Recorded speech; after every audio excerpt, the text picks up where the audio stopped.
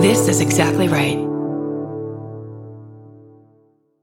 If you're a fan of meticulously crafted worlds that reimagine every little detail, then you'll enjoy the podcast Imaginary Worlds. Host Eric Malinsky spent over a decade working in public radio and uses those skills to create a sound-rich podcast that features interviews with Andy Weir, who wrote The Martian, the writers of hit TV shows like Star Trek: Strange New Worlds, designers of games like Magic the Gathering, and the puppeteer who designed Miss Piggy. You can find Imaginary Worlds wherever you're listening to this podcast.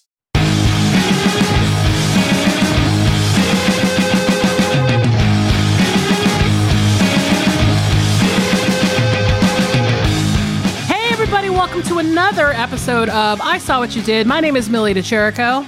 I'm Danielle Henderson. Now, we are back with you once again to talk about film things. We are really excited. We have a mailbag.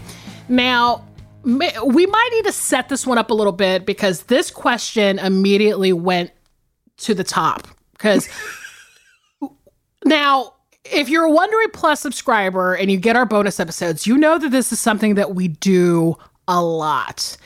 Not only do we do it a lot, we love doing it. It's like, it is at the heart of this podcast, what this is, what this email contains, which is that, you know, we've asked for these fuck, marry, kills, right? And we got one that just could not be denied. And we found that just the people to help.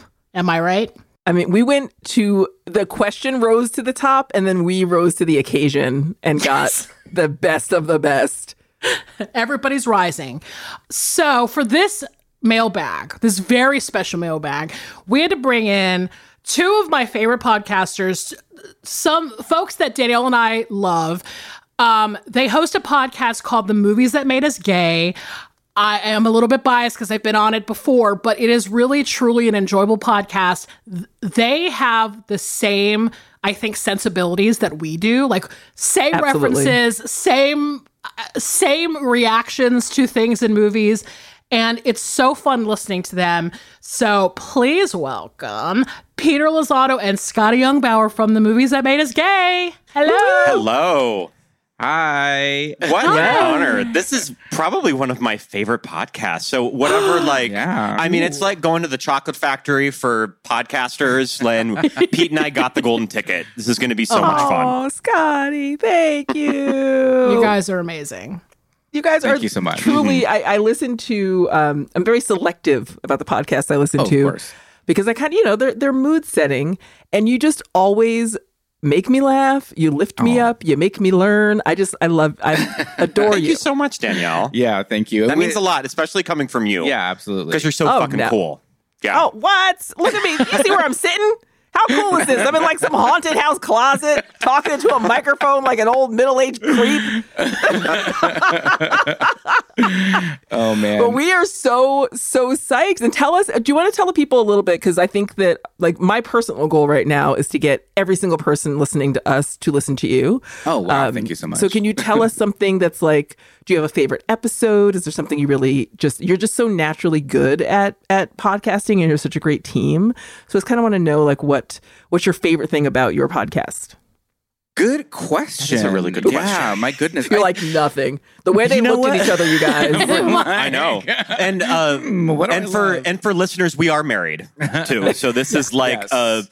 this is a thing that we do as like a couple, is that we podcast together. So I was going to say, I think that's kind of my favorite thing about it. It's that it gives us an opportunity to just kind of hang out together, and we have like a joint goal, and it's just to produce a good product that we put out there, and it's something that is fun, that we both enjoy. And we always try to get really cool guests on our show, like Millie, but every now and then, sometimes podcast scheduling is a bear, and sometimes it's just impossible, and people fall through, and every now and then we're like, well, let's just do one with just us. yeah. And I feel like the two of us can just sit down and have a conversation about a movie for 90 minutes, and we'll listen back. Scott will edit them, and I'll listen back later on so I can get that extra one download. in our very important. I have to listen off both iTunes and Spotify. Yes. But when I listen back to it, I'm like, that one was fun. Even though it was just us, I always feel like, oh, we need that third person. But when it's just the two of us, I feel like this are some really great episodes. Yeah. So I agree. And it's so connective, and it's just like I will remain a spinster creep to the end of my days. But if I had to be with any, I want. Your relationship is the standard, so. Oh. Yeah. I mean, if you can't talk about Arnold Schwarzenegger's black bikini briefs and Commando with the one you loved forever, then it's nothing. Your relationship is bullshit. But that's the thing I really do love about your podcast, though, is that, like, and this is obviously... It's very selfish of me to say this because it's like the movie, like, we seem to be around the same age, and the movies that you guys tend to pick are things that from my childhood, from our childhood, from our teen years. And it's always this kind of like unexpected thing where you're like, oh yeah, we can like talk about like all these like great moments from Dirty Dancing or from, something like that. And in that way that you guys talk about them as gay men, in that way that's like, maybe I didn't experience as a straight woman, growing up. So it's awesome, but it tends to be like sort of the same moments almost, of like, remember when this happened? And then, we both go, oh, amazing. Yes. So I appreciate that about your podcast. Yeah. There was just something about movies in the 80s and the 90s. There was just something in the sauce that was just equaled sexual awakening for every kid of that age. Yes. We should not have been watching these movies. They were kind of aimed at us, but then kind of not. Like, yeah. And so there's just this generation of people that just have these shared experiences. And it's this thing that I always thought growing up, I am the only weirdo watching my recorded off of TNT, Death Becomes Her a million times. A movie that was not made for a 12-year-old boy. What? All the 12-year-old boys in my class were not like, yeah, Meryl Streep is so funny in Death Becomes Her. But like, I'm sitting at home just like, what is this purple chiffon double-breasted fantasy that she's wearing with a backwards head? I mean, siempre viva, live forever. Is all I have to say to that. Do you know what I mean? But it wasn't until I was kind of an adult that I was like, oh, wait, like, y'all watch that movie too? And we're kind of obsessed with those two, like, crazy ladies in it? Yes. And it's also like, to me, it's a real marker of taste, because I feel like if you loved those movies as a kid, you probably have a really good sense of humor now.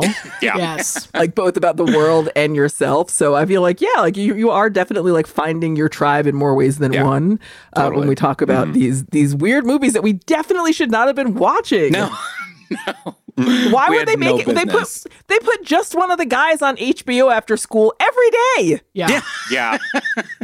Every day, just boobs, and you're like, what? Yeah, all the damn time.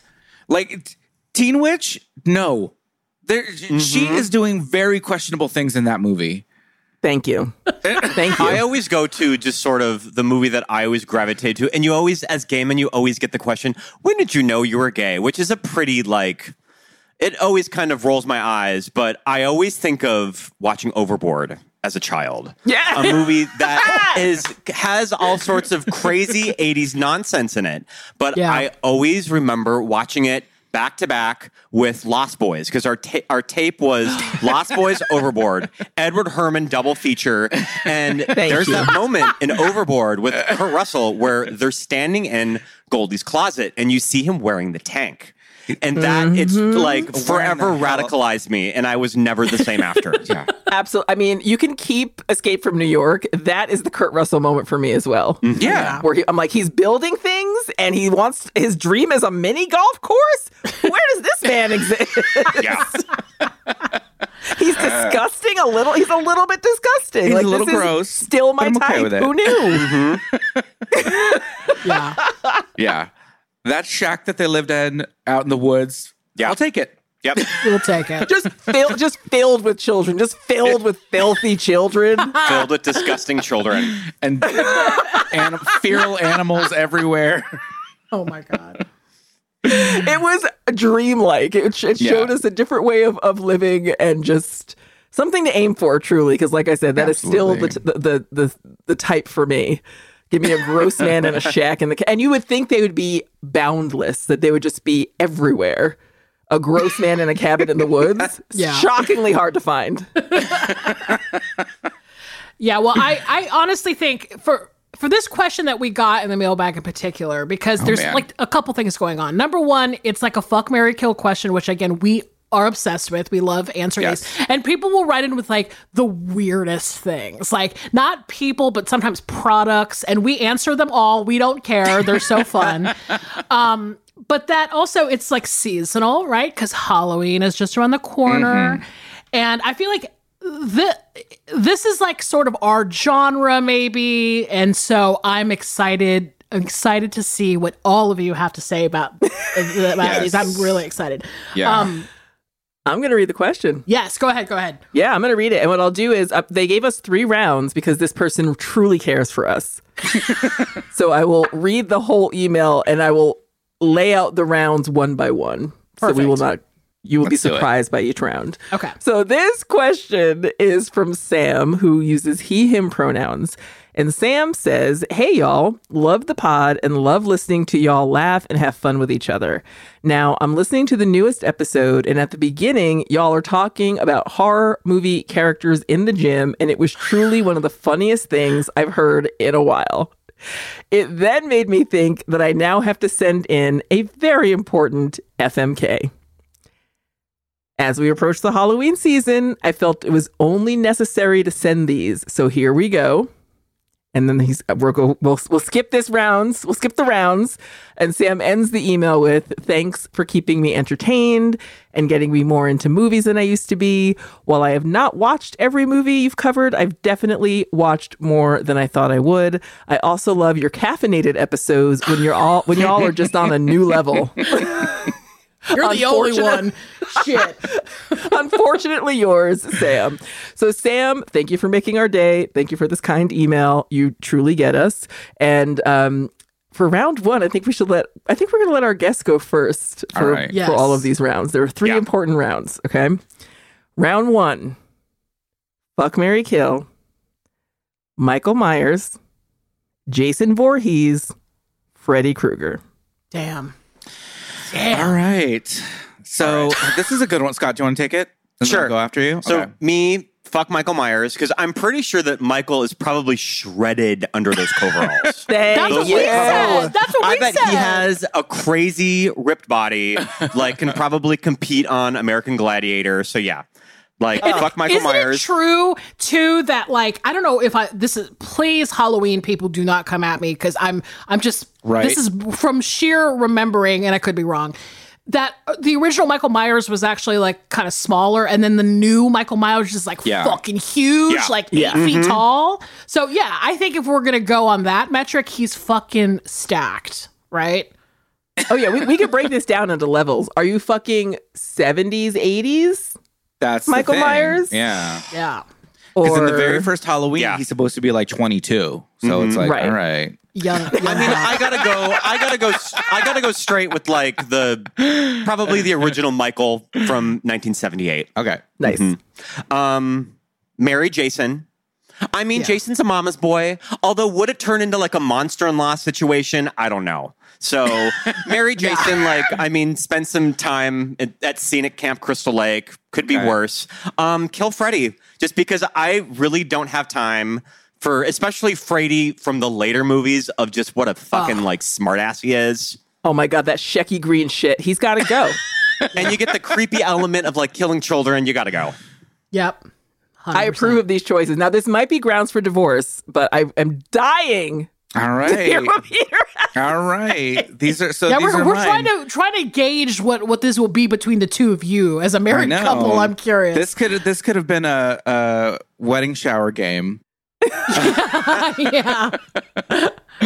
So I'm gonna go in and I'm gonna fuck Jason, man, because I'm here for an intense lay.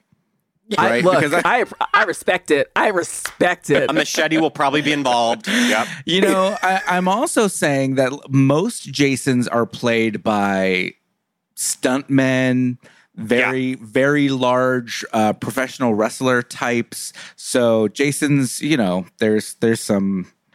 He's built like a tree in some of those. Mm-hmm. I love it. And I'm gonna marry Freddie because in the long run, he is gonna be there with the jokes.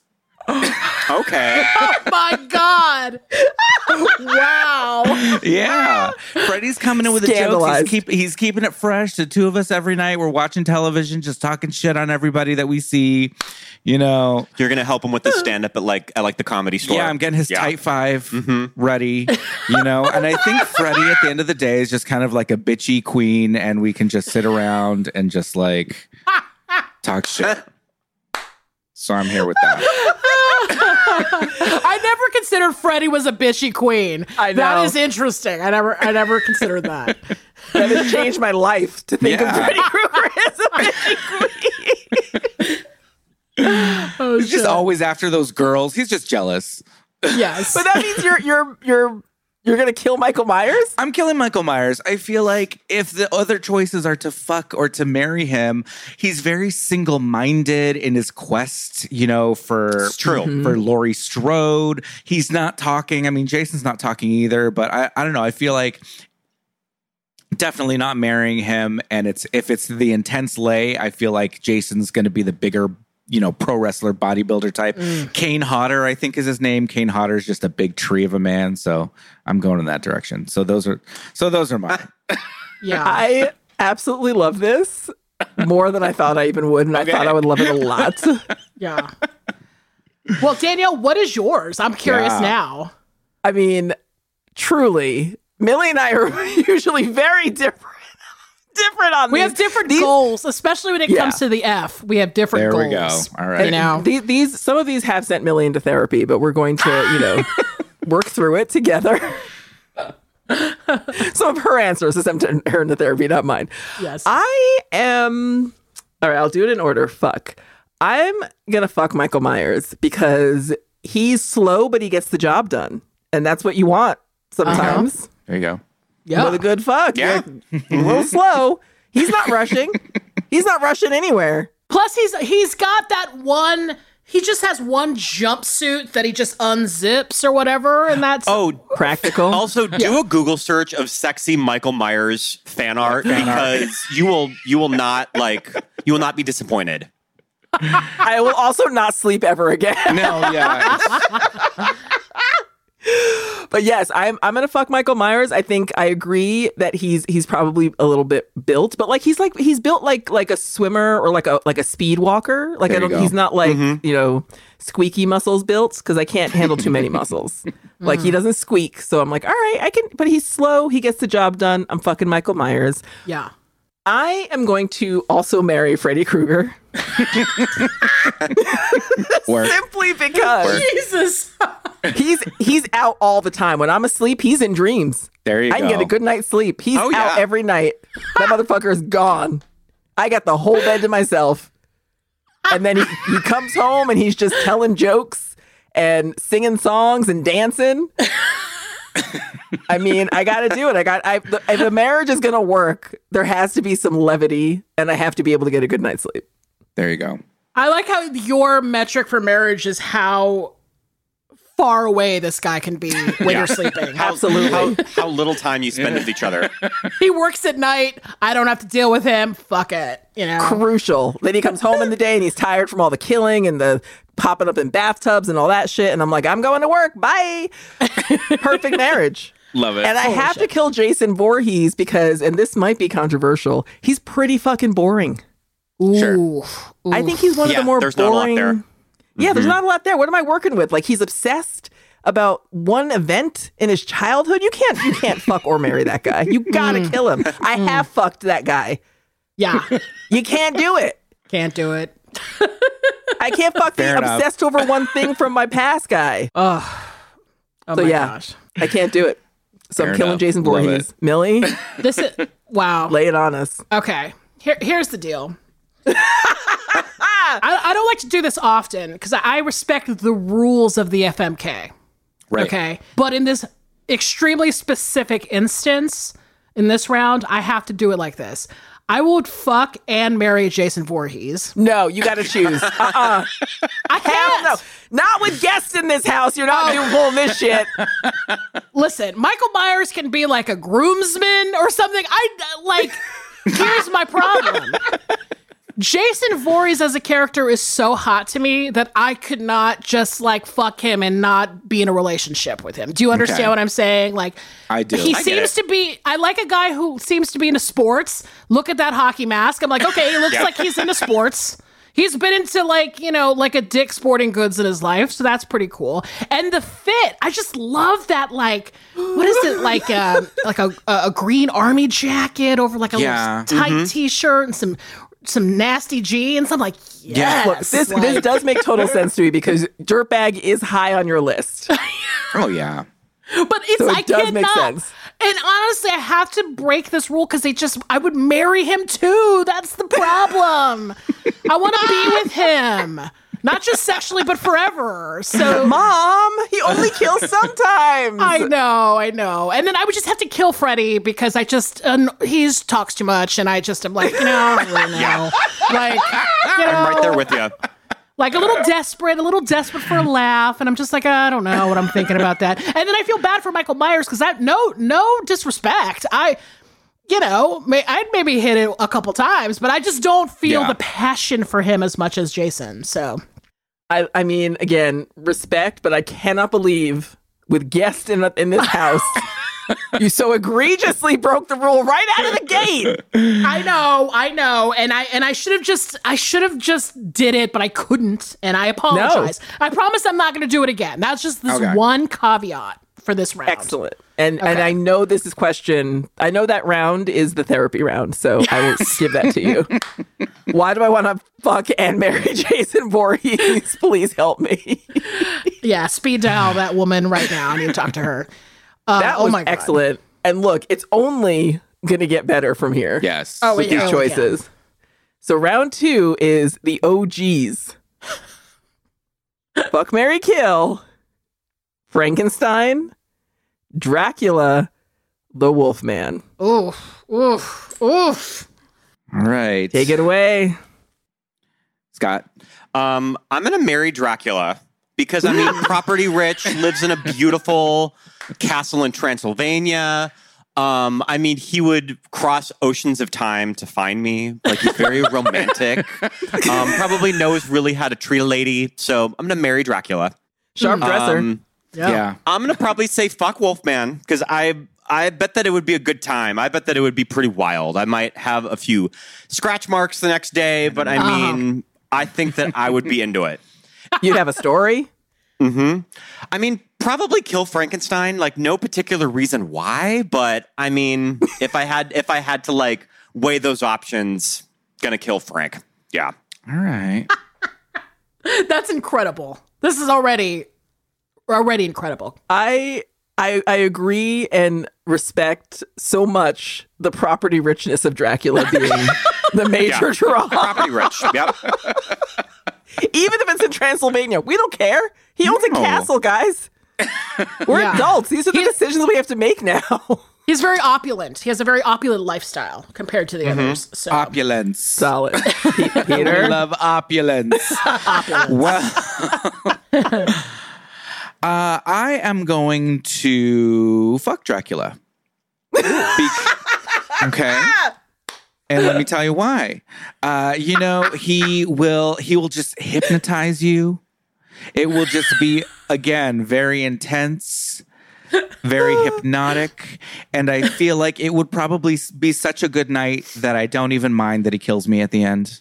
Just murder me at the end. Hopefully he turns you into a vampire at the very end. Or, he could turn me into, Best case. Yeah, best case. I could be one of his multiple brides wandering around. He could make you one of those nymphs that live on the ceiling. There you go. Yeah. That suck all the blood out of Keanu Reeves. So you got to be real specific at the end. Like, kill me or turn me into a vampire. There you go.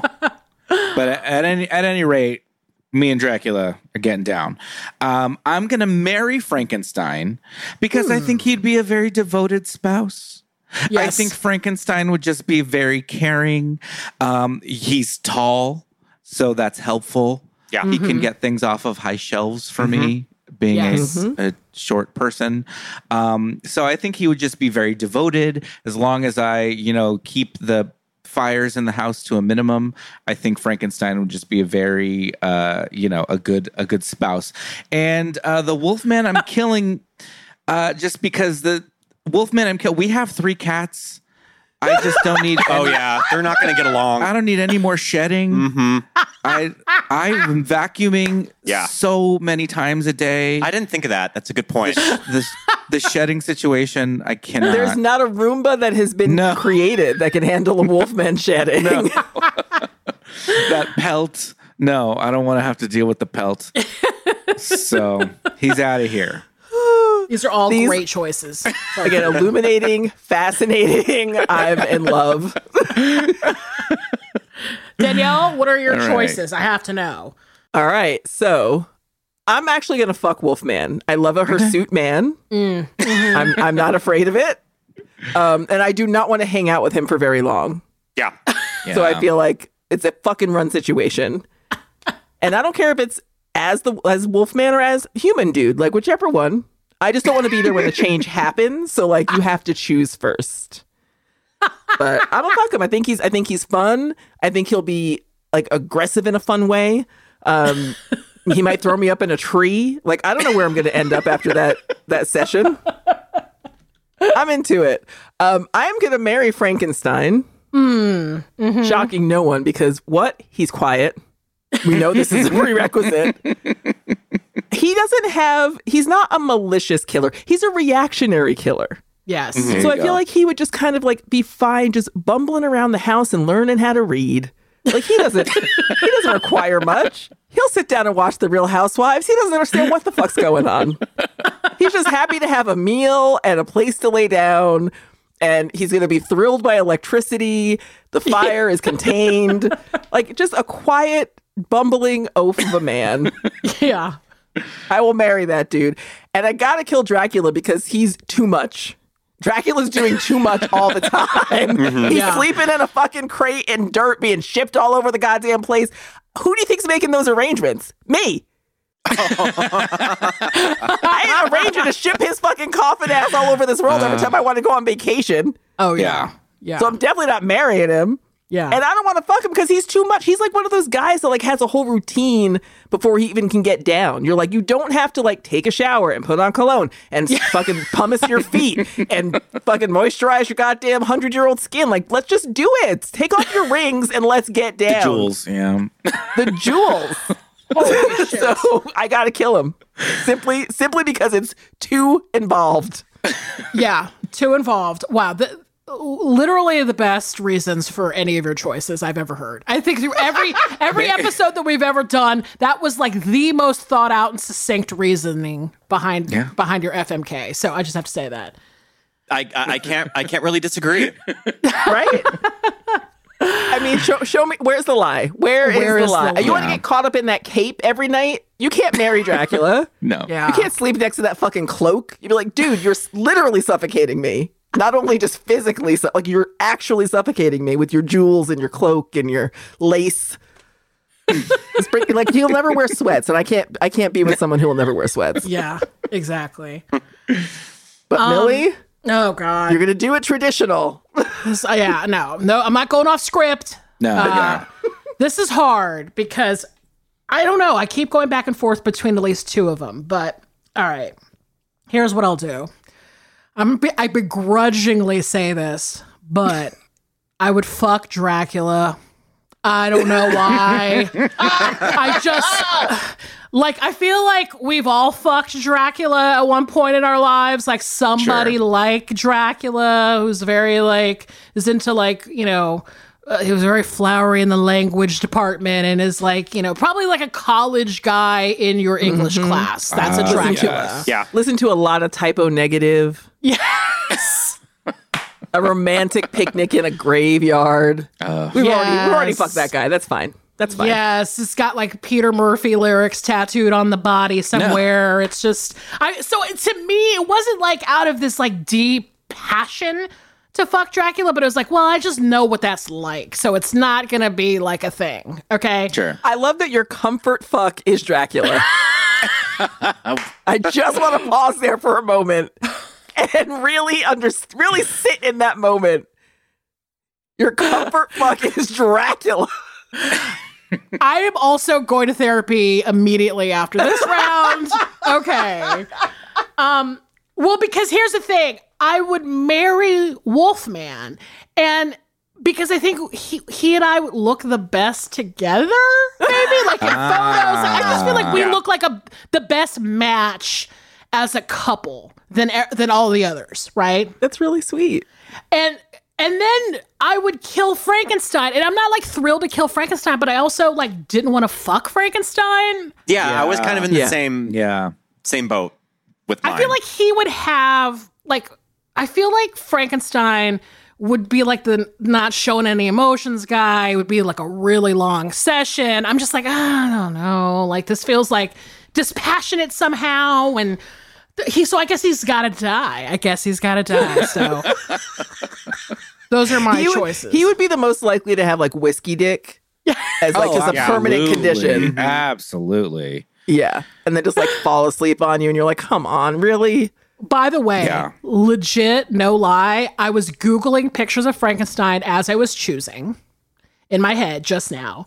And I was like, oh, yeah, the Herman Munster. I was like, no, that can't be a fuck. That just can't be a fuck. Like, so that's what really did it. Herman Munster was the... It's the image of Fred Gwynn, of fucking Fred Gwynn as Frankenstein. I was like, no. Just shaking his little head side to side. Shit. So I have a question, and do we think that there are listeners right now just fuming, steam coming out of their ears because we are constantly referring to him as Frankenstein? It's the monster. Oh yeah, of course. Yep. We lost half the listeners immediately. Someone crashed their car screaming, "It's the monster!" Yeah, there's 35 emails in our inbox right now. The episode hasn't even really got going yet, and there's already people like, "Fuck you guys." Actually, I listened to every episode until. I am canceling my Wondery Plus subscription right now. Yeah, absolutely. Shit. But guess what? Now we got him. Oh, yeah. Turn the tables just with that conversation. You're like, oh, you think we didn't know? Guess what? We already been new. We already been known. This whole time. Now, this round is going to ruin Millie's life. I just know it. This round was wild. The listener actually writes in parentheses the weirdest ones I could think of. And truly out of this world. Yeah. This is the kind of thing that Sam, I feel like, also made you number one in my heart. Yes. Because when I read this, I lost my mind for about 5 minutes. Round 3. Fuck, marry, kill. Leatherface. Chucky.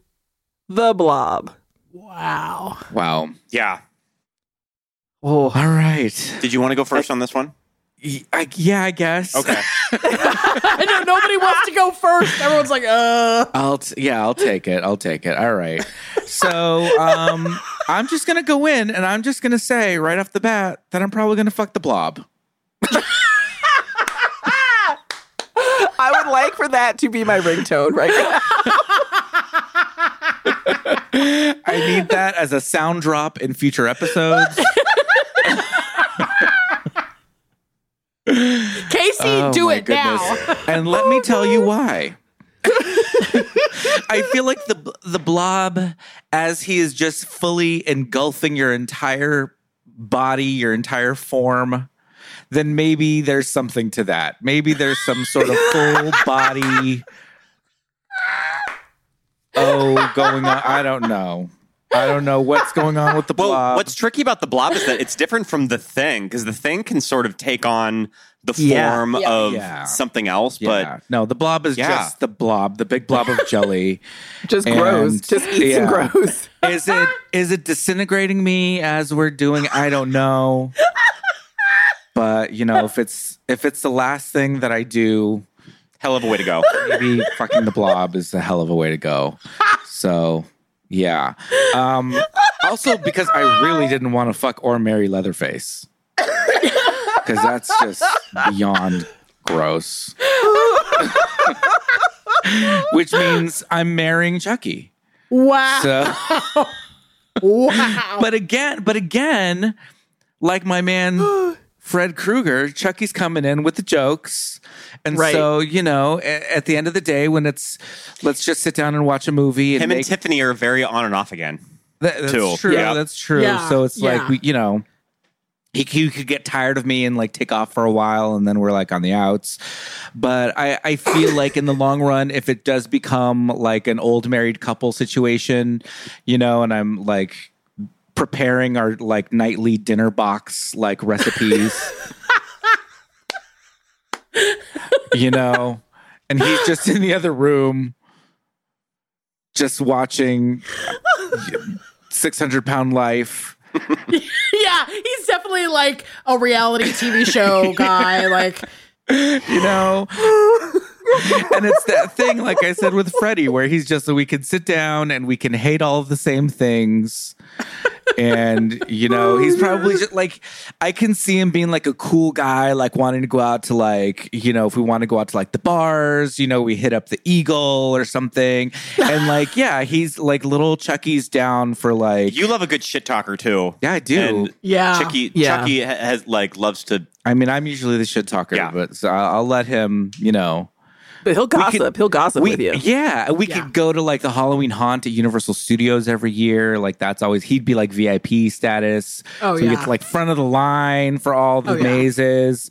So I would definitely use Chuck. And he would be like just scare the hell out of like children everywhere we went. So I like that. And I feel like Leatherface is so disgusting. Like... There's nothing redeeming. Like I couldn't even bring myself to be like, I guess we'll get married. No. Solid answer. Solid. Thank you. So Scott, what do you got? Tell us. I gotta fuck the Blob too because I just want to see how that is gonna go down. Kevin Dillon can join. So funny to me. It's just like I just fucked the Blob. I would just fuck the Blob. With just Kevin very Dillon. like matter of fact, Kevin come Dillon. on. Throw Kevin Dillon in there. Yep. Throw Kevin Dillon in there, and I guess it's going to happen. I kind of had to change mine, and I am also going to marry Chucky. You're going to marry Chucky? And I'm going to say this. I'm going to marry Chucky, and it's going to be a little polyamorous with Tiffany. With Tiffany. I like it. I feel like Tiffany and I would really hit it off. You guys would click. Wow. I think Sister we would wives. really click, so we could sort of be sister wives with Chucky. And also, like, I love Jennifer Tilly, so Yeah. Yeah. And then, kill Leatherface. Oh. And also, like, I don't want to marry him because then you'd have to move into the farmhouse and the family situation. The flies. It's just too much. Yo, marrying into that family would suck so bad. Then you're living in Texas. Sorry, listeners. The heat. It's okay. Most of our listeners are in Estonia. It's fine. Right? Yeah, we have a lot of like we're huge in, Burkina Faso for If they haven't already turned off because we kept saying Frankenstein instead of Frankenstein's monster, they certainly will now. Yeah. After us blatantly hating Leatherface's family from Texas. So well, my fuck, marry, kill is I'm just gonna come right out the gate and fuck you guys completely up because I am gonna fuck Leatherface. Yeah. Okay, all right. Listen, I love a story. I love a story. I love having a good story to tell friends around the bar, and that is gonna be some twisted shit. Yeah. He will introduce me to things that maybe I don't want to be introduced to, but I'm gonna find out about some shit.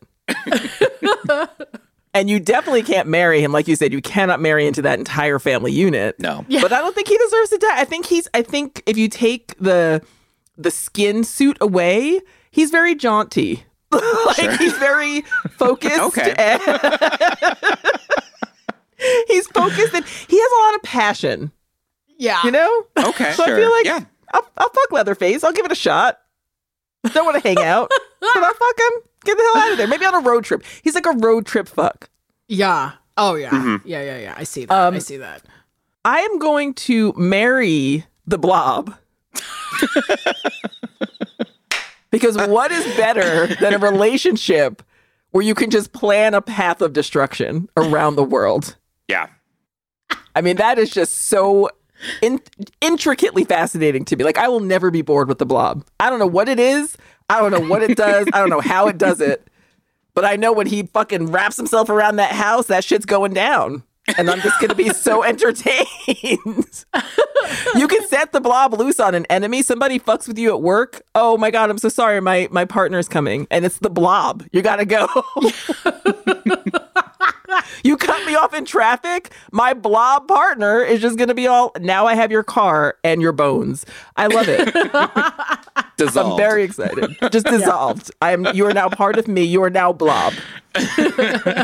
Very, very exciting to me. And I'm going to kill Chucky because Chucky is a straight up psycho. I cannot with that. At this point in my life, I cannot handle that energy. Yeah. I cannot handle the energy. I don't want to deal with the weird ex. I don't want to deal with the... I don't want to deal with the fact that he's kind of in a child body.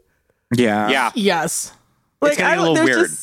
It's going to be a little weird. So I feel like he comes in too hot. So he's got to go.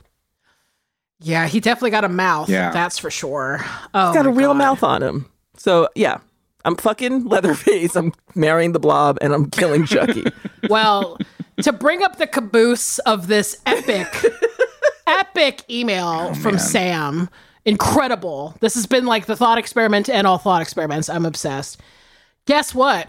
Danielle, we have the exact same list. What? Whoa. Oh, yeah. So did we. Both Pete and I matched up, and you two matched up. Love it. Yeah. Love Exactly. I mean, it's like fucking Leatherface because it's like whatever. Like body wise, I'm like, yeah, that's good. Like we talked about this in the gym episode where I like a power lifter.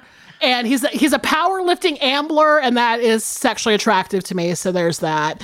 And then marrying the Blob, quite frankly, for the same reasons Danielle literally said. Just like this mass that just surrounds the house. Like, we love it. And then Chucky...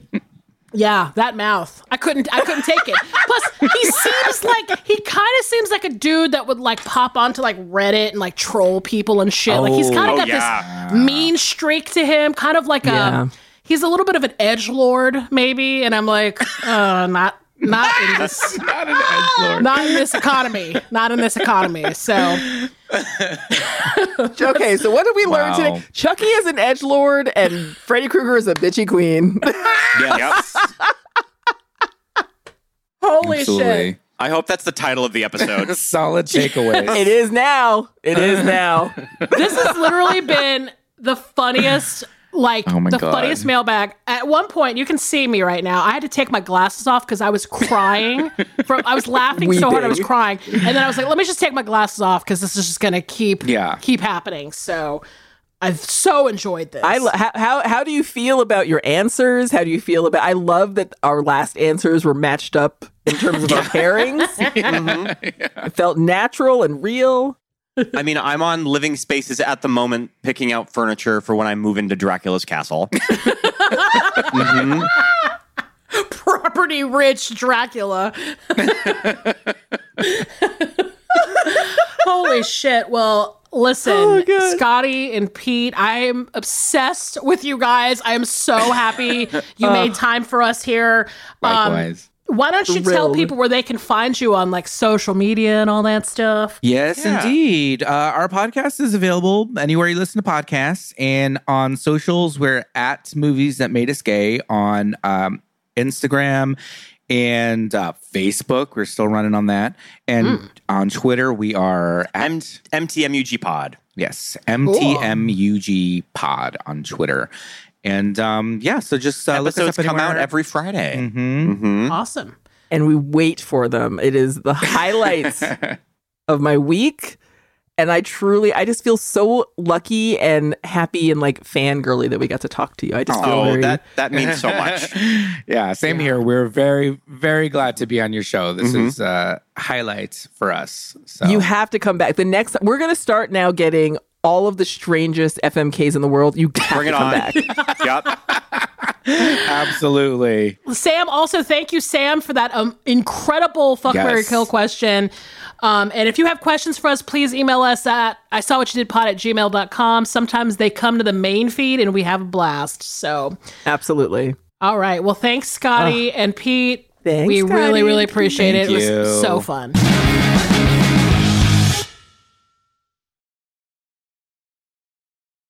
Okay. Oh, Danielle. Oh my gosh. Just the best time with those two. Super fun.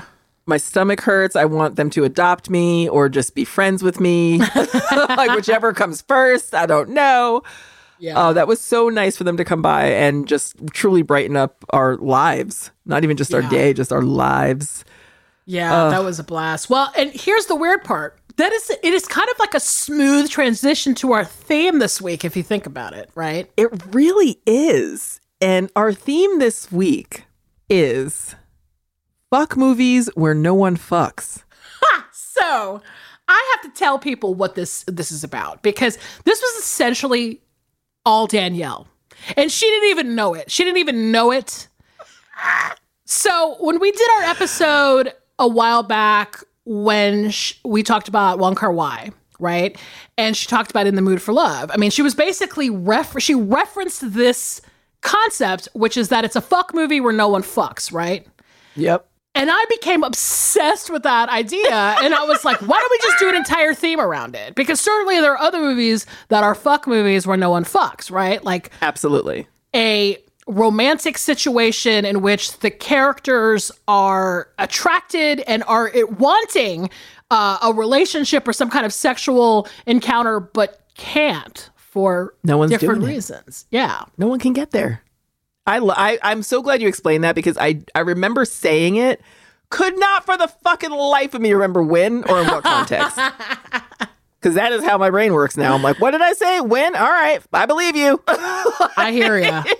Luckily, I put a pin in it because I was like, that's brilliant. And I'm so glad that we could actually do an episode about it too. Because these two movies are pretty different, I would say. They're very different. Yeah. But they come to the point too in different ways, which I think is really interesting.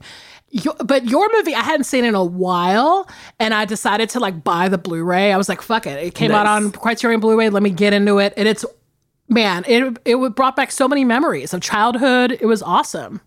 This is it's so true. Like, this is also one of those films that I remember watching as a kid and not quite getting. Yeah. Like, I watched it and I'm like, this is like a movie for my grandma. And she was rolling. Like, she was laughing her ass off. And I'm like, eh. And then I watched it when I was a teenager and I'm like, oh, I get it. Now that I have feelings and emotions, I get it. And I come back to it time and time again whenever I can. I also own it. And I just love it. It's just such a wonderful, comforting film about adults. And sometimes it's just what you need. Yeah. And I'll get into it when I start talking about the film in general. But there are so many incredible lines in this movie. Yeah. That it makes me really sit up and pay attention also as a writer. So I think it's just like, it's one of those movies that you can find something new in it every time you watch it. But at its foundation, it is just a fucking great film. Yeah. Well, hell, get into it. You're going first this week. So. Oh, okay. Why not? My movie was released in 1987. It was written and directed by James L. Brooks. My movie is Broadcast News. I am beginning to repel people I'm trying to seduce. Wouldn't this be a great world if insecurity and desperation made us more attractive? If needy were a turn on? Now, much like Wong Kar-wai, I feel like this movie is a handshake movie for me. If you can't fuck with Broadcast News, I can't fuck with you. Interesting. It is so good. And this is, now James L. Brooks, as we all know, James Hell Brooks, helped to bring us The Simpsons. Amongst many other shows and movies. Yeah. He's had an illustrious and long career, which would be impossible to recap here. But he simply brought us The Simpsons, helped to bring us The Simpsons, and is forever cemented in history for that reason. Yeah. This movie has an unfuckwithable cast. Yeah. And this movie was made at a time when adults looked like everyone looked middle-aged. Yep. Everyone looked tired. Everyone, like, there was no, you're not going to find a Shawn Mendes. You're not going to find a Camila Cabello being like, I'm an adult. I'm working at this journalistic job. Like, no. These are people who look like they woke up in a toilet and put on whatever was nearest, and they cry spontaneously, and then they go to work and do their fucking jobs, and that's their life. Like, it is, at its core, I love it for that alone. Yeah. And again, the cast, unfuckwithable. So you've got William Hurt, rest in peace, King. Oh, I know. Playing Tom Grunick. Albert Brooks plays Aaron Altman. And Holly Hunter plays Jane Craig. We also have some honorable mentions like Joan Cusack, Queen of Our Hearts. And weirdly, Jack Nicholson, who's very underplayed in this film. Yeah, I almost forgot. Actually, I completely forgot he was in it. Yeah, me too. Yeah. And he's like the main anchor at this station because the premise of the film, I'll give you my one sentence synopsis. 3 journalists at varying degrees of success have their lives intersect at a local TV station where all hell breaks loose. Absolutely. So this is very much, again, like at its heart, it's a movie about news. It's a movie about journalism. And I love the opening of this film because it starts out kind of showing you how our 3 main characters are exactly who they've always been. Yeah. So you've got Tom, the William Hurt character, who's like the hot dummy. And he has been the hot dummy since the day he was born. Oh my God. That is my favorite part of the movie, by the way. It's like at the very beginning when they show you how these people became these people. And his is the best. Because it's very hard to communicate why, like, how like a hot dummy himbo type becomes a hot dummy himbo type. And they did it really well. They did it perfectly. And he's kind of lamenting it like and he does that his whole life as well. Like, he really laments the fact that he's like so good looking that he just gets shit, that he just fails upward all day long. And he's like, man, I wish I could be smart. And everyone around him is like, shut the fuck up. I'm like, are you kidding me? You are living the life. Get into it. You're not going to ever be smart, but you have everything that everyone wants. So I love that. And then Albert Brooks is the guy who he graduated early from high school and like had an intense speech where he kind of like vilifies everyone and gets beat up afterwards, and just like a kind of a shithead, but also just like a sweet little nudge. Like, he's just kind of an annoying little sweet little piece, like pain in the ass. Yeah. And Holly Hunter, who plays Jane Craig, has always been the most type A of type A personalities. Yeah. And is just like focused, and she's very direct, and she's the kind of person who gives specific directions to cab drivers. She doesn't just say like, hey, make a left down. Can you take Broadway instead of this? She's like, here's what you're going to do. You're going to go down this street. You're going to make a left. You're going to go here, make a right. She is so specific in crafting her entire life, but that makes her kind of unlikable to people. And guess what? She doesn't give a shit. Yeah. And I love this character for that. And I'll say that she doesn't give a shit on the outside, but she does have moments of introspection.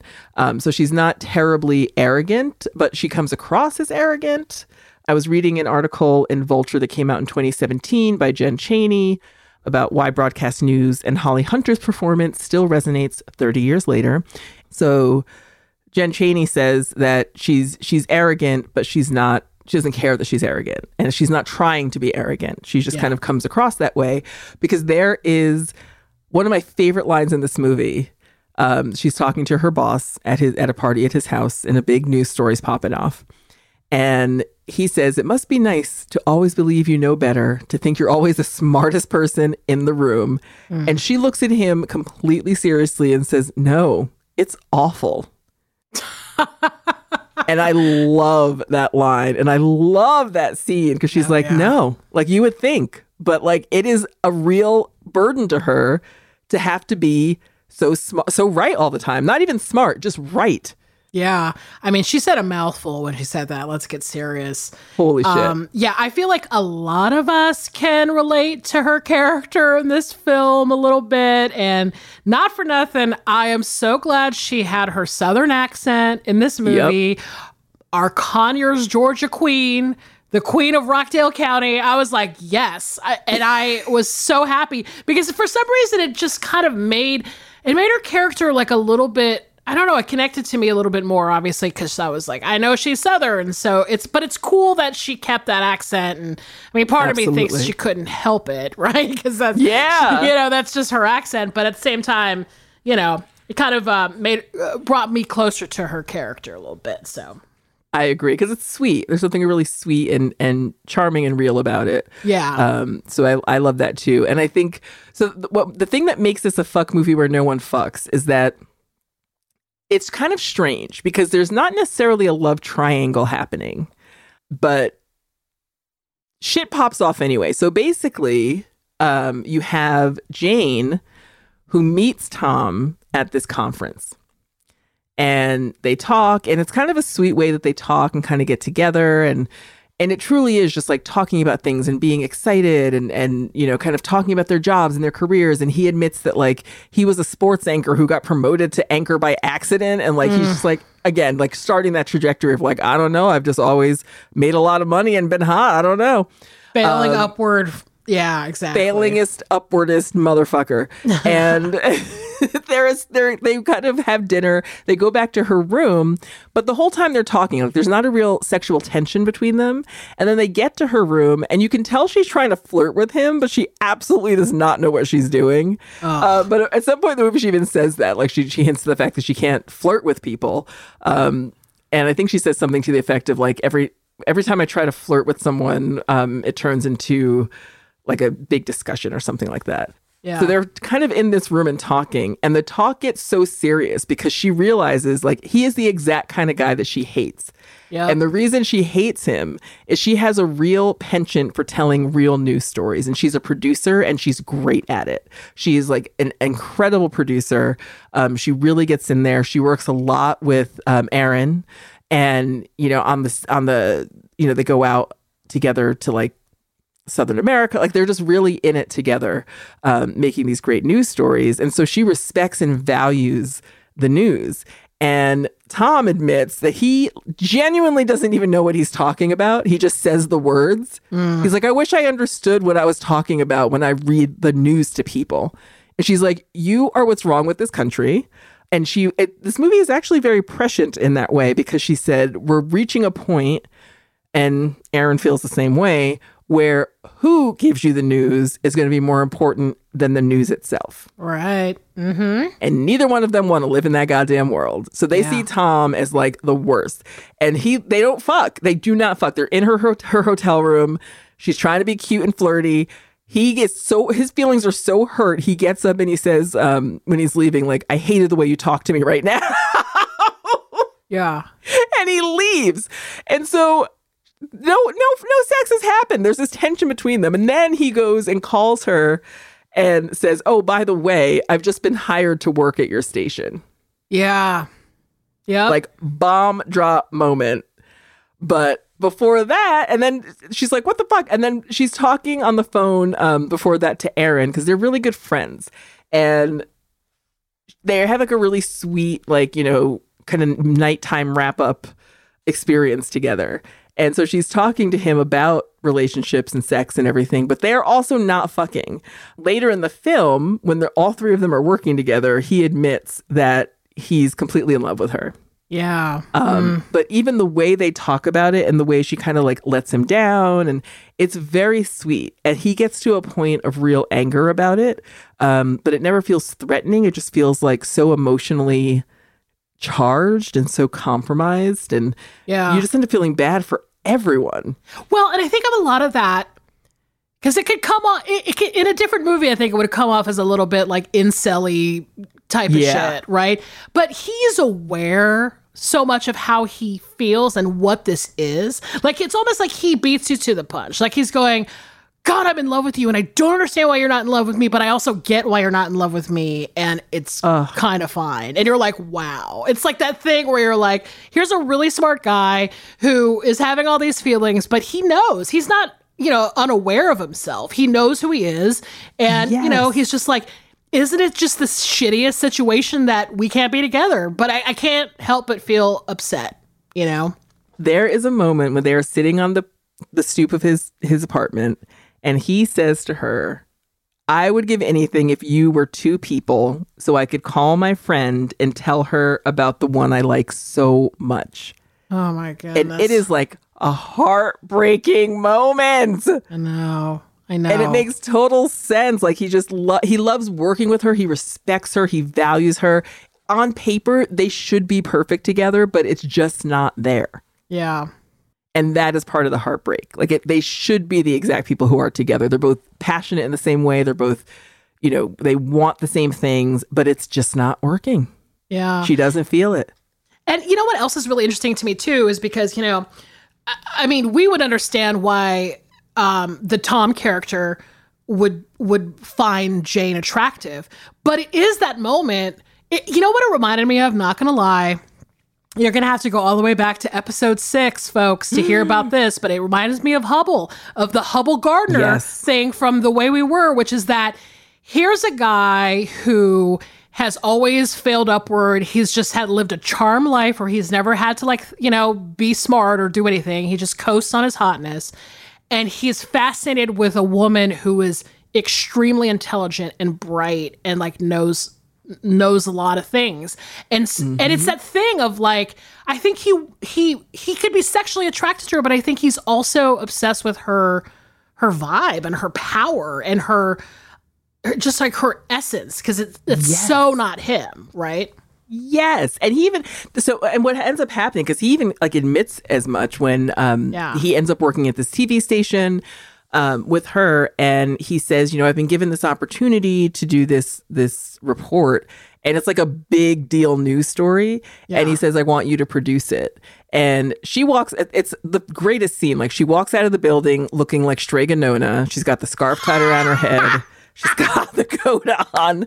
She is not sauntering for anybody. She's like, it's fucking windy. I look like Strega Nona. Deal with it. Yeah. And he is so attracted to her abilities that he's almost tying himself in knots to try to understand why they can't be together. And they of both of the kind of couplings that could happen in the movie, Tom and Jane make the most of a go at it.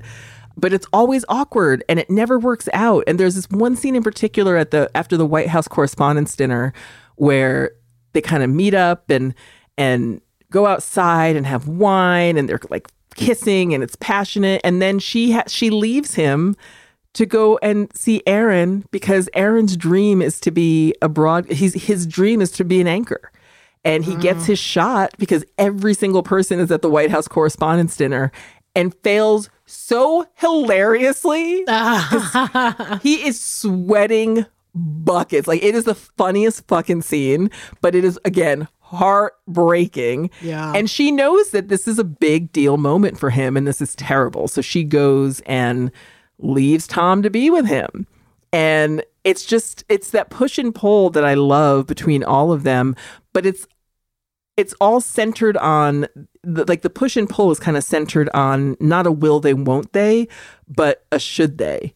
And I think I like seeing a movie like that where it's not you could see all of them together. Yeah. You could see every iteration of these couples together, but you're not sure if it should work, or if they should try something different. It's a little too close. The world they live in is too cloistered.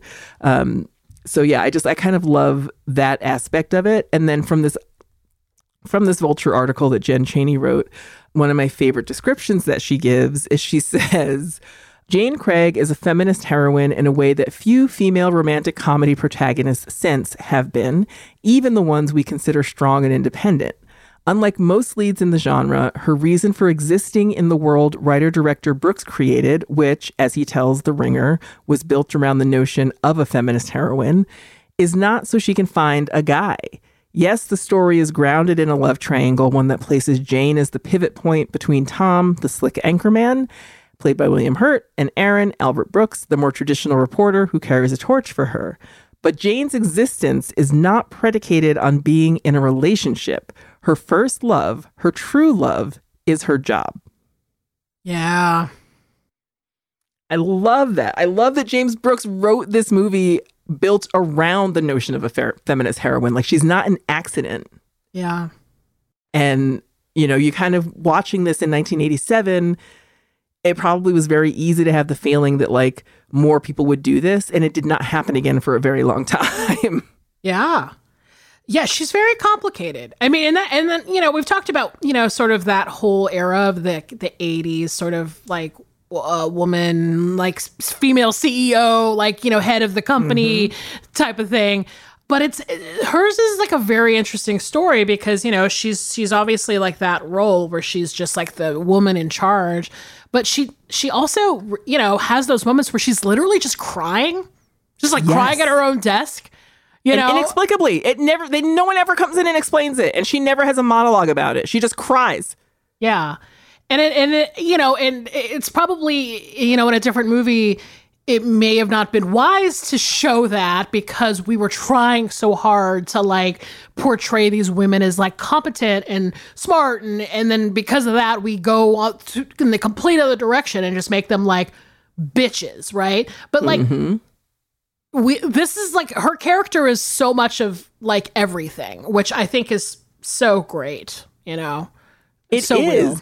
It's so all encompassing, and I feel like there's never a moment where it feels like you're watching someone doing a caricature. There's something really like vital about her, and what I know we've talked about this before, but one of my least favorite words in modern usage in our language is unapologetic.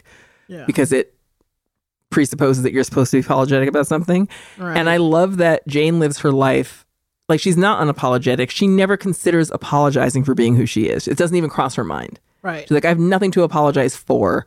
This is who I am. This is how I live. And it's very empowering. And it's really incredible to watch because she has a full range of emotions. She's not just like the strong business bitch or the total pushover or the woman who gives it all up for love. Like, she really is a fully realized character. And I think that those moments where she cries just emphasizes that more than it detracts from that. It just emphasizes the fact that like she's still in touch with herself. Yeah.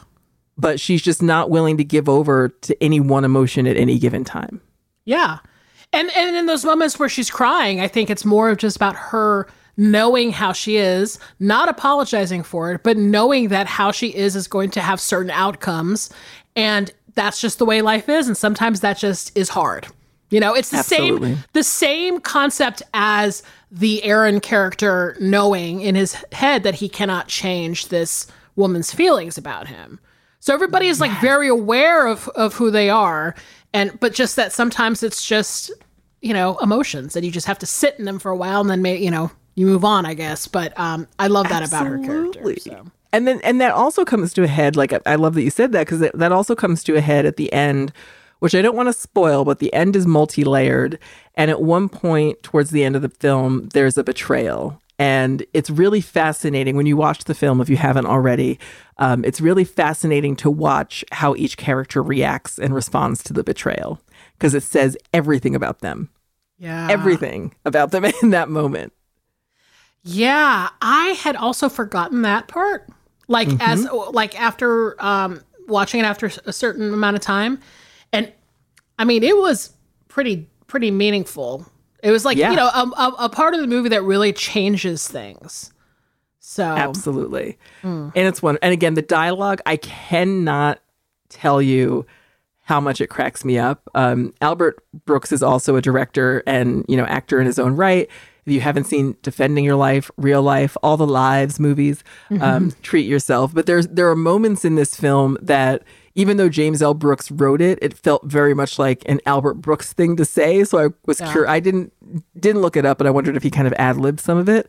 One of my favorites of those lines is when he's talking on the phone to Jane and she wants to meet him.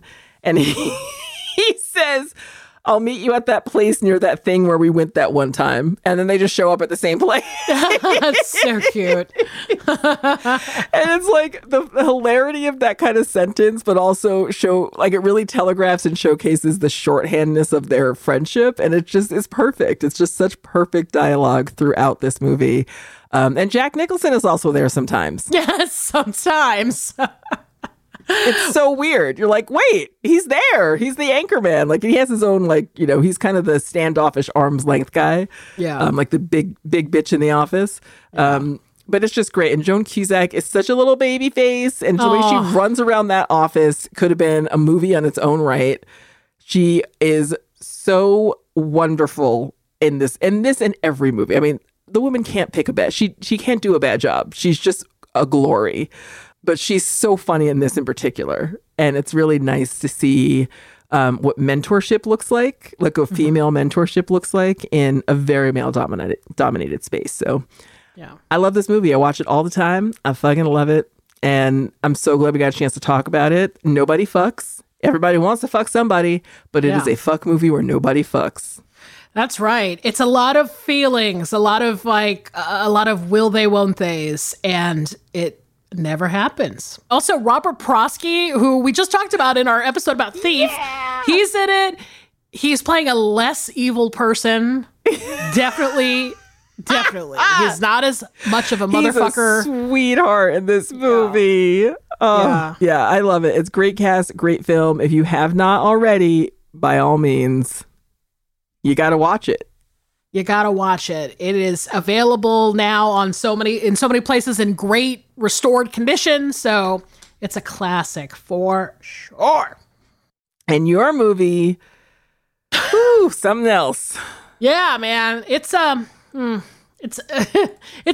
its own thing going on. It's not quite as maybe buoyant as your film, but nonetheless is a fuck movie where nobody fucks. So my movie for the theme, fuck movies where no one fucks, is a movie from 1961. It was written and directed by Jean-Pierre Melville, based on a book by Beatrix Beck, and it's called Leon Morin Priest.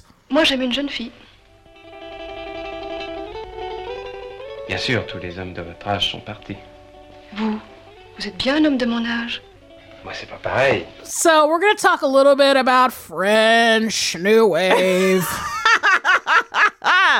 which is going to put some people on edge because it's that artsy-fartsy stuff. But hopefully it won't be too much of a slog, okay? So the director of this film is one of my faves, Jean-Pierre Melville. He was primarily known for crime, noirish heist movies. During that kind of French New Wave era, he worked a little bit before French New Wave, but it was this I'd say late 40s to early 70s, right?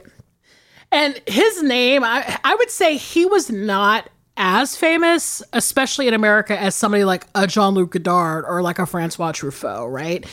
But I will say, I think as time has passed, he has become beloved, almost kind of like a cult director, I would say, maybe. He made movies like Army of Shadows and Le Cercle Rouge, and he made one of my favorite movies ever, Le Samurai, with Alain Delon. So Leon Morin Priest, though, is sort of like an anomaly in his filmography because, like I just mentioned, he was known for making these kind of guy movies, for lack of a better term. Like these crime films, and there's it was always with Alain Delon or Belmondo. But here's the thing about Leon Morin is that the protagonist of this film is a woman. It's from her point of view, which to me, as a fan of his films, makes this one really special for me, right? So a one-sentence synopsis of this film: a widow living in occupied France during the Second World War is drawn to a young, attractive priest working at the local church, first as a way to sort out her lack of spirituality, but then slowly finds herself lusting after him. Which always goddamn happens. If anyone listening right now has ever been to church, they're like, what? Like, because our priests were not Jean-Paul Belmondo. Our priests were like the fucking crypt keeper. Okay, listen. Okay. I know we are living in a post-Fleabag world, okay, where now everybody loves a hot priest. But I'm sorry, Leon Morin is the daddy of them all, okay? He walked so that Andrew Scott could fucking fly. Period. And if you think about it like this, okay, when this film was made, Jean-Paul Belmondo had just made Breathless, which is essentially his most famous film. It's essentially the most famous film of the French New Wave. And he was making it sort of at the same time as this, and it came out before this movie. So by the time this movie came out, he was a fucking superstar. And so imagine this hot guy playing a priest, and it's like minds are exploding everywhere. I mean, it's just like, for me personally, okay, in this era, he's like in his mid-20s, he's like tall and lean, and he has these like pillowy, beautiful lips, his mouth, and his like this nose. He just looks like he got fucking boxed in the face. It's all like flattened by like a bare knuckle brawl.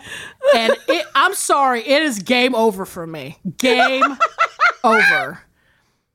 I don't care. I mean, like, you can pull out all the hot priest movies you want. Like, you can talk about I Confess with Montgomery Clift. Like, you can talk about any of that stuff.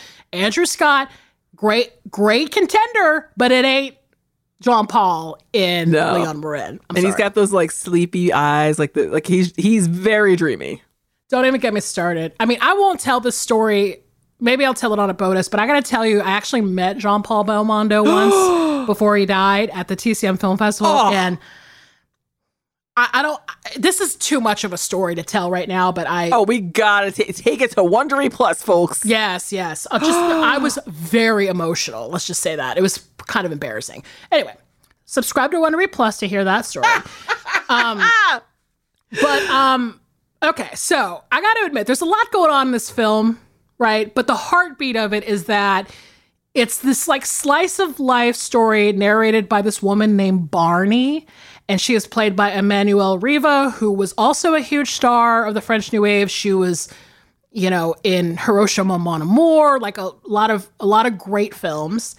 And in Leon Morin, she is a widow and a single mother of a half-Jewish child. She's living in a village in France during World War II, during the occupation, as I mentioned. And Melville himself actually lived through the occupation, and he joined the resistance, and it informed a lot of his movies. So this was just one of the movies where he talked about, life during this era, right? Right. And the movie is kind of set up kind of in this way where, she's narrating it, and there's like kind of these little vignettes all throughout the film where it's showing kind of like what's going on in the village, and then also like Barney's interactions with people, right? So one moment she's at work where she's essentially like an office worker for this like correspondence school, and normally she'd be in Paris, but since the war happened, they're kind of stationed out in this like village out in the rural France, right? And she's doing her part as a member of the resistance. She's helping people go into hiding. She's securing baptisms for the kids, like her daughter, but also these other kids, so they're not going to be taken away by the Nazis. I mean, it's like a very big deal. And, it's kind of set up in this way where you're just kind of showing like things that are happening all around her. And the vibe is that, these are people who are just trying to get through the day. War is obviously just like the central focus of their lives, and there's like bombs going off and like things happening, and like they're just trying to stay alive, basically, right? Yeah. However, Barney, it's established very early in the film that Barney is somebody who has a kind of lightness to her in spite of like all this like chaos happening. And she's just kind of this like passionate, romantic at heart, and interestingly enough, has these kind of secret sexual desires that are kind of like simmering under the surface, right? And really quickly in the movie, I have to say, she starts talking about this fascination that she has with this woman in her office named Sabine, which I don't have to tell you, an overt lesbian storyline in a 60s film, that's pretty fresh, I would say. Right? Absolutely. I'll tell you. We don't got to talk about that. You know, I mean, it's like that thing where even when I've seen this movie so many times, but even when that happens, I'm like, yeah, wow, this is like, and it's not like a coded thing. It is out there. We out here with the storyline, right? Her friend, like she sits at the kitchen table and tells her friend about it. And her friend's like, so you want to have sex with her? And she's like, no. She's like, yeah, I'm pretty sure you want to have sex with her. And look, the way her narration is describing this woman, she calls her like an Amazon woman. And like, she's like, there's like a moment where she comes over and is kind of like leaning over the desk and is like helping her with something. And her like breasts are touching her. And she's like, oh my God, I'm feeling a charge. And I'm like, damn. And it's kind of striking that this storyline was very fresh at this point, and definitely striking that it happened. But also, this office is filled with like the meanest, nastiest women otherwise. Like, they are so fucking such pains in the fucking ass. And like, because this takes place during the occupation, brace yourself for some very unkind things to be said about various ethnicities. Yes. But these women are fucking nightmares. So it's also like Sabine is kind of a port in the storm for her, because she has to go to work with these monsters every day. I know. And like, there's obviously like certain people that are at different levels. Like, some are part of the resistance and other people are kind of like Vichy. They're kind of more outwardly racist. I guess that's kind of what I would say. Yeah. And they're sort of collaborationists. I guess that's what they were called. And sometimes like she's commingling with these people and she's just like, here's what I think it's really about. First of all, the reality is that Barney is a widow, right? Everyone is in this like kind of austere wartime mode, right? There's no men around at all because they're either fighting in the resistance or they've been sent to camps. I mean, that's the reality of this village. Yeah. And the problem is that there's just so much going on and there's so many different types of people kind of commingling. There's people who are completely gone. And so it creates this like weird kind of social environment, and a lot of people are keeping things to themselves, but then a lot of people are like, an interesting component to this movie for me is that there are people who are kind of like, it's not a black and white thing. Like certain people who are bad and then will do a good thing. Right. And then the opposite is true too. Right. Yeah. Like they're monsters, but they'll hide someone. Or there's that one part where she was hiding a family, and as she's sending them away, she's like, I hate you, but I would die for you. And you're like, damn. Yeah. And there are people who are clearly breaking laws and rules, like, to help people. But then there are people who are like, like her coworker who is really racist, who, ends up being like a friend to her in another way. And so it's just this thing where, that's part of this movie, but also just a part of, I think, the reality of war and chaos, Absolutely. So basically there are no men in this village, right? And here's the thing about Barney. So as a good communist, atheist shitster, she goes into a church one day and she essentially just wants to troll one of the priests. Yeah. Like she's like, hey, listen, I'm going to go into this church and I'm going to fuck with one of the priests. And her friend's like, okay. So she walks into this church and, she's like, it's confession. And like, so there's all these like different priests that are doing the confession. And then she just picks one that she thinks has the most working class name. Yeah. And it happens to be this guy, Leon Morin. Okay. So she goes into the confessional. Okay. Here's the thing. I don't know. Like I said, we're living in a post-Fleabag world. Maybe people know what confessionals are now. I don't know. But For those of you who aren't Catholic or weren't raised Catholic and have no concept of what confession is, okay? So it's basically, this confessional is basically like a booth where you go into essentially darkness, and you sit down or you kneel down next to this like lattice window. Sometimes it's not. I'll tell you right now. Yeah. It's just like they slide it open and it's like, what's up? Welcome to McDonald's. What's your fucking sins? And you're like, holy shit. Yeah. I once went to this church as a kid where they gave you the option to do it behind the thing, or you could come out and sit with the priest like in a living room. And I was like, I'm 12 years old and I don't want to sit in front of this guy like on a couch next to him. You better put me in that fucking box. I need the cover of darkness to talk about my fucking shit. I'm 12. Shit is horrible right now. I know. And I actually got coaxed into doing the face-to-face, and I was just sitting there like, I stole $1 from my mom's purse and I don't know what to do. You know, like I was like freaking out. So now you understand why Catholicism fucks people up. I hope you guys get that. But so basically, yeah, you go into this like little box and you basically just confess your darkest sins to somebody, like a priest, and then he gives you like a penance. And I mean, I hope I'm not going to like kill people off with this statement, but is this situation slightly erotic? You bet. You're sitting in a fucking dark in a box, confessing your sins to someone you're essentially calling daddy.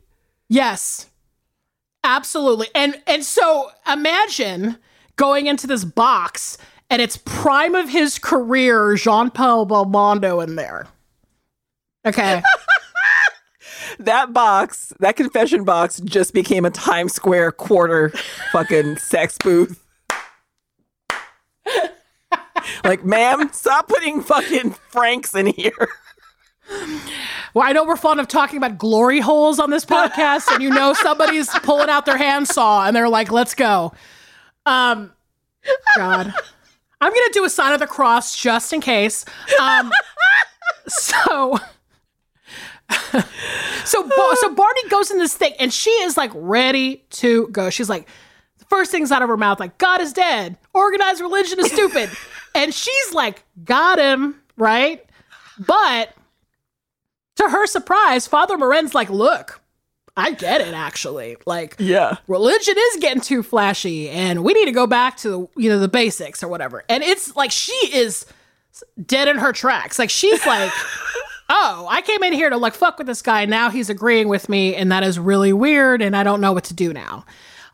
So they have this very, spiritual, like, there's a lot of questions going back and forth, and it's the way it's shot. Don't even get me started. It's like there's like shots of them and where you can see the lattice, and there's other times where there's just like, I guess Melville like shoots it in between them where you don't see the separation. And it's like they're talking to each other, like whispering to each other is like fucking 5 inches from each other's face. It's very, very hot, I will say. But he's like, okay, come over, visit me in my office. I'll let you borrow some books about God. See you later. Okay. So then Barney just starts visiting him every week and at his, his little priest quarters or whatever. And they begin this like intellectual relationship essentially. Mm-hmm. And they're talking about religion and philosophy, and he's letting her borrow more and more books, and she goes home and reads them in one fucking night. And you don't got to be a rocket scientist to figure out what's going on here, okay? And this is the basis of this film. It's this chaste priest who has obviously taken a vow of celibacy, but he also happens to be hot as hell, and he's in a village full of single women. Not a man in sight who isn't in a fucking uniform. Yeah, and everybody is feeling some type of way because it's a war, and there's just like so much chaos, and everybody's trying to make meaning. And you got this hot priest who's just like, come to my office and I'll let you borrow some books. And just spend some time. Like, here's the thing. I mean, this is the situation. And I will be here to tell you, I think you might agree with me, Leon Moren is seducing Barney and these women. Absolutely. And this is the thing about the hot priest. The hot priest takes it to the goddamn edge, takes it to the limit, and then is like, oh, sorry, remember God? Remember Jesus? I can't. He is a fuckboy. Listen. You know how I feel about a fuckboy. Do you know how many times I almost picked this movie for classic movie fuckboys? Do you know how many times I did that? Because he is so like, I'm just going to show up and be hot and talk to you and seduce you in my bleak ass austere quarters with like a bed and a fucking mirror and a cross. There's like a chair to sit in, so I have to pace around you like a fucking panther. Listen. He knows exactly what he's fucking doing. He's a fuckboy who doesn't fuck. These are fuck movies where nobody fucks. He's a fuckboy who doesn't fuck. 100% facts. And because I gotta tell you, letting somebody borrow your books is a sexual act. Do not get it twisted. Okay? Thank you. He's acting like he doesn't fuck. But this whole game is a dance. It's a seductive dance. And this is like, I think, part of the movie that really is frustrating because you want him to know that. And there's a part of me that thinks he does know that. Like, he knows it. Yes. And he doesn't give a shit. And this is his way of expressing whatever it is within him, his passions, his desires. And he's doing it in this way that's like fucked up. You know what I mean? I think you have to approach this movie. If you've seen it at least once, the next time you watch it, you have to approach it as he knows exactly what he's doing, and it kind of changes the game. Yeah, a little bit. It does. Because here's the thing: this guy runs hot and cold all the time, all the time. Where I'm like, that's fuckboy shit. Let's get serious. There are moments of this movie, okay, where he actually, like, Leon Moran, Father Moran, he's like touching Barney in these weird ways. Like, he puts his hands on her shoulders or like pushes her out of the way. And it's just like, for me, when I see those scenes, I think it's just his way of saying, I'm here physically, right? Like, I can't obviously show feelings of love or affection towards you, but I gotta touch you in some way. Yep. And if it means that I'm just gonna do it like in this really kind of random, fucked up way, it just is so loaded. And in her mind, she's like, he touched me. And it is making her lose her goddamn mind. Like, slowly over the course of this film. I gotta talk about this scene. This is insane. There's like two really insane scenes for me. So there's a scene where she goes return his books, like she's always returning books. And he kind of shoves her out of the way with his hand when she walks into his place, okay? Then he comes out and brings her a pear. And he's like, I saved you this pear. And she turns it down, okay? I don't know what that means. I think maybe she's just like not into pears, but it could be like a other thing. I don't know. But she turns it down, okay? And then he gets like kind of put out by that. And then she kind of shifts it into this mode of like, well, I gotta ask you, like, do you ever think of me ever? And then he tells her, no, I don't. Also, you need to paint your toenails and get a husband. And then in that moment of where she's feeling rejection and is probably like going, what the fuck is going on? She says, no, I don't need a husband because I jerk off with a stick. Which I have many questions about that. I just gotta say. Goes out in the fucking yard and just like cracks a branch? Like, what's happening with this stick? I'm quite unclear about how this happens. And then he's like shook for a moment. But then that's it. Like, they're basically like, yo, we got into our first fight. It was weird as shit and we gotta go. But it's like, at this moment, it's just that she couldn't help herself. Like, she's just like, I can't sit in this anymore. And then in spite of this awkward, very deeply awkward conversation, okay, he starts coming around again. He's just like coming to her house. He's like hanging out with her daughter. And like one day, again, she's just like, would you marry me if you weren't a priest? And he's like, I gotta go. Like, he shuts it down. But he's provoking her, right? He's provoking her. He I gotta go. And listen, this is the absolute cherry on top. This is the fucking cherry on top of this shit. So like, he done come back for a long time. And then one day out of the blue, he comes back to her house. So he starts coming to her house. Okay. And they have their intellectual sparring, which he loves. That gives him the greatest pleasure in the world to like talk his shit with all these women who think he's so smart and interesting. Okay. And maybe that's a little bit of me projecting. I don't know. But in that moment, I was like, he's coming back for more because he can't help it. This is his way of having sex, is talking about religion with people, right? Mm-hmm. And Barney is just short circuits, and she tries to make a legit move on him, and he jumps up. Like, he jumps up as if like the worst thing in the world happened, and he's so angry. And then he's like, guess what? You're going to have to confess that sin. And guess what? You're going to have to do it with me. Like, you're going to have to get that confessional, and you're going to have to tell me that you try to fuck a priest. And she does it. And I'm just like, this is blowing my mind. Like, I can't even imagine this, right? And if you look back at when she first went to this church and you look at their board, there's like 19 priests there. Yes. If she was truly going to be made to confess, which she isn't like punished to do because she's not actually religious. Right. Then she could do it with any one of the other priests. But he's like, you know what? This will get me off to fucking make you feel like shit. Yep. Let's do it. I mean, this priest, to say the least, this priest is trying it, will try it.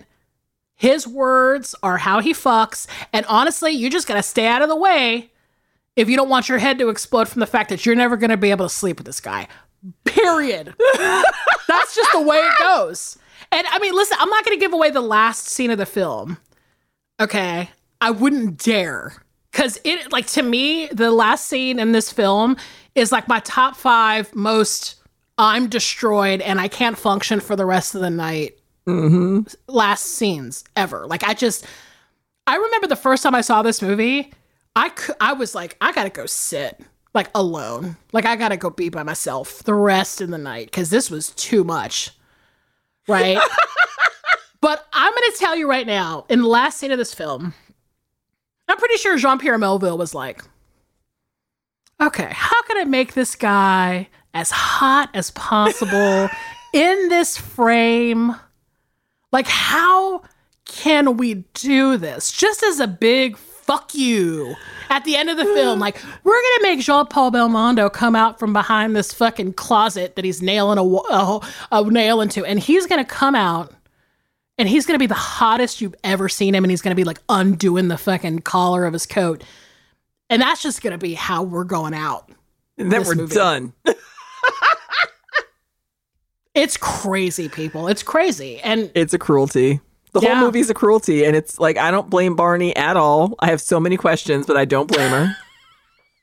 She's like, look, I'm hard up for conversation. I'm hard up for sex. I'm hard up in general for everything. And you are fulfilling this for me. And he is just jerking her around. And the thing that really gets me about him is his like pretending to not enjoy it when you're like, you wouldn't keep doing it if you didn't enjoy it, you fuckboy. Yeah. And like, there's this great article about this movie on the Criterion website. It's called Life During Wartime, and it was written by a writer named Gary Indiana, which I think is kind of a cool name. That's so sweet. But in this article, it talks about how the concept of this priest, this Leon Marin, like, you know, he's only probably in his early 20s, mid 20s. He's probably been in seminary school or whatever since he was a child. And in a lot of ways, he just doesn't have, like, I don't think he really knows, like, how to be with women or how to have that, like, you know, the priest thing, but also be, you know, sort of like a man or something. You know, I don't know if that's the right thing. Like, he hasn't grown up yet, quite. Right. Exactly. He hasn't grown up. and he doesn't know how to truly be like respectful or something. But anyway, we might cut that because I don't even actually know if that's what he was saying, but, or if it's just my interpretation. But no, I really do think you should read the article because it reveals a lot. It definitely talks about how Melville was like, I am making a movie about a priest who is hot as hell and everybody falls in love with him and he doesn't fuck them. Like, he's basically like, this is the movie I set out to make.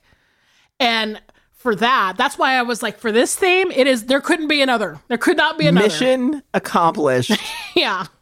Melville, mission fucking accomplished. It's a great movie though. Like, it's a heavy one, but it's really great and beautiful and weird. And yeah. I love it. And ahead of its time in so many ways. And I do want to talk about one scene that is such a throwaway scene, but every time I see it, I'm like, ooh, like it makes me cringe. What the fuck is going on with Gunther, the goddamn soldier, giving her little girl bracelets and hugging her and making her sing songs that are like, I love you so much. Yeah. The fuck is going on there? It's this moment where I feel like it was in an effort to kind of show that, like, you know, that the idea that like good people can do bad things and bad people can do good things. And it's kind of that like Frankenstein's monster moment where he gives the little girl the flower. And it's just kind of supposed to be this like gentle, like, look at this Nazi being so tender. But then it's also this weird, like, well, how long have they been hanging out? And like, it feels slightly romantic, and that should not happen, obviously. That's what makes me uncomfortable. I'm like, this kid is like 5. Why are you hanging out with this kid at all? Why do you know her name? I was literally waiting for him to say, you remind me so much of my daughter back at home. That never happened. Never happened. There's no relief. You're just left with this weird Nazi seducing a girl. Like, it's just like, what is going on here? It made Nazis look awful, thankful, like just as bad as they are in general. Yeah, yeah. And then she comes in, it's like, I love him. And I'm like, wow. Yeah, because he gave you some bling. This girl's blinged out from this fucking weird Nazi that she met in a field. I love this kid in general. There's this other scene where she comes home and she's like, well, I've learned everything. And her mom's like, what? And she's like, some priest came to school today, or I went to fucking catechism and I learned everything. I know exactly how we were made, and I'm good. Peace. Yeah. Her daughter's name is France, which I think is so cute, but like she is really, really great. Like whoever the actress is that plays her, but she's awesome. And that's another part of it too, where Leon Morin comes to their house and is like being very fatherly and towards the daughter. I mean, it's just like, it's like a Tetris of like desire that keeps building and building and building. And then she just can't take it anymore. And it's just, that's when the movie, like, the all hell breaks loose moment is after this just can't sustain itself. Like, he's too hot and he's flirting with me too much. And this is too cozy. I have to figure this out. And oh my God. Oh God, she needs to spend more time at home making sure her kid is not being romanced by a fucking soldier. Like, if she needs a place for that energy, like, just hang out with your kid for a minute. Stop sending her out to the goddamn country, even though I know that was out in an effort to keep her safe. Right. Like, just maybe just chat with her, see what her life is like in this moment, because it is weird. You think you're going through some weird shit with this priest? That kid is going through some weird shit too. Oh shit. She's like, I live with these 2 spinsters. Like, I left this one family on this one farm, went home for a minute, befriended a fucking Nazi soldier, and now I live with these 2 old ladies who talk about their hair all the time.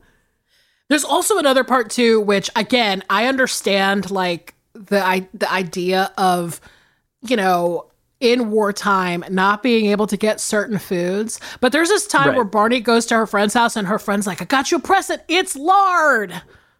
And she's like, lard. And she just starts gnawing on lard. She starts eating it. I was like, damn. She's fucking trucking on her bike. We're going to get all the lard eaters on our ass. They're going to be like, What's wrong with that? What's wrong with eating straight up lard on a bike? It's called the keto diet. Look into it. Why can I hop on this fucking rickety ass bike and pedal down a lane, eating a stick of lard? As if that's not disconcerting enough. A stick of lard, not even like a tub or a can. Yeah. It's like she bought an entire package of bacon from the grocery store, ripped it open, and then there's no bacon. It's just the fat. And she's like, yeah.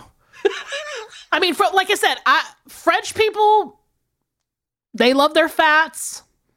This is a war-torn era. People love food. They need food. But in my eyes, I was like, I could never eat lard. But that's fine. Not like that. Not on a fucking bike out of a baguette. Like, I'm not eating lard like a baguette. That is never happening. You might throw it in a recipe, but I'm never just straight up like, let me unpack this butcher's cut of lard and shove it down my fucking throat while I'm fantasizing about a priest. This town needs less priests and more therapists. That's like every town for the history, from our history. Everybody, there needs to be less priests, more therapists. And as a movie for this theme, like, it's perfect for me. I actually was, like I said, I've been trying to shoehorn in this movie for fucking years. Like, I'm like, what are we going to do, Leon Moran? It's like one of my, like, I've been wanting to talk about it for so long with someone. It has been on the list since we genuinely started the podcast. Yeah. Oh my God. I was like, when are we going to talk about this fucked up Catholic movie, for God's sakes? Well, that was a joy. This was a fun episode. It was fun, man. I had such a blast with Scotty and Pete. I had a blast with you talking about these films. Oh, you want to tell them what the movies are for next week? Fuck yeah, I do. I cannot wait. Oh. Our movies next week. Hold on to your butts. Night of the Comet from 1984 and Commando from 1985. This is the Diamond Cutter. It's them doing a Diamond Cutter, the Diamond Dallas Page. Like, yeah. Who was that guy that used to throw the X over his crotch? Oh, yeah. That wasn't The Rock, was it? No. Who did that? The stonemason? I don't know what that guy's name was. Death. Whatever. I didn't watch it. I just remember seeing clips of him like throwing his hands aggressively in an X shape over his crotch. Yeah, whatever that was, this, which to me looks always slightly vaginal, the Diamond Cutter. But that's how fucking excited I am for these movies next week. Oh my God. Oh God. I cannot wait. It is, of course, an absolute joy and pleasure to do this with you. Oh my God. Absolutely a fucking pleasure. If you guys want to email us, again, we're at isawwhatyoudidpod@gmail.com. And we would love some FMKs. You know us. We love them. So send whatever you got. Make them saucy. Like, make us work for it. Follow Sam's idea. Follow Sam's example. Make us work for it. And you can also find us on our social media at ISawPod on Instagram and Twitter. And this is what a great time for you to leave us a 5-star review on old Apple Podcasts. You know what it does? It helps people find our podcast because it moves us up the list. Mm-hmm. And we are on a list with actual celebrities talking about TV and movies now. So we need you to do that. Yeah, it's like every famous person now has a podcast and they're all in our category. And I'm like, well, fuck, dude. Like Jenny Garth and Lala from Vanderpump and damn... Literally everyone. And damn Albert Brooks and... like... And it's always in TV and film. And I'm like, please, come on. So yeah, leave us a review and just, go ahead and leave us a review and tell us the name of that fucking wrestler who threw his hands over his crotch if you can't think of anything to say. It wasn't John Cena, right? Now I'm just going to start naming wrestlers. So it's something like the Earth Taker or like the Undertaker? I think. The Undertaker. Like, was that him? Yeah. I didn't realize he did that. I don't even know if it was him. I think the Undertaker just showed up and looked creepy. Like he just had like straggly, greasy hair. It was like, I'm going to undertake you. And they're like, what? But the guy who threw his hands over was something else. And I got to know who it was. Do not email us. Leave us a 5-star review and tell us. Yes. And also, we're going to do an entire wrestling theme bonus. So get ready for that shit. Fuck yeah. Coco Beware. Watch out. Do you remember? I think we talked about this before. The Junkyard Dog song. Oh, yeah. Of Grab course. them cakes. Grab them cakes. We played it. I think we played a clip of it on the pod. I got grab remembering shit. I am too young to have this memory. I'm like, we did talk about that, right? And this is what's going on though in my life. I will talk about grab them cakes all the time. So I don't know how to remember who the hell I'm talking about. Grab them cakes with. I just throw it out there like a little lifeline. Like maybe I'll reel in my fucking one true love talking about grab them cakes. Good thing we played it on the pod. We had to get it cleared by our legal department to play Grab Them Cakes. Well, on that note, see y'all later. Peace. Bye.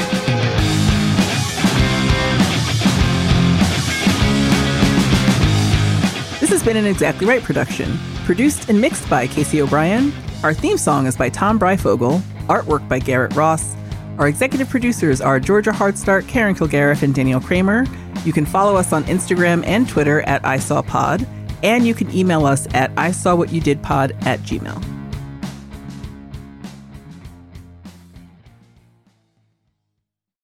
Follow I Saw What You Did on Apple Podcasts, Spotify, or wherever you like to listen so you don't miss an episode. And if you like what you hear, rate and review the show. And visit exactlyrightstore.com to purchase I Saw What You Did merch.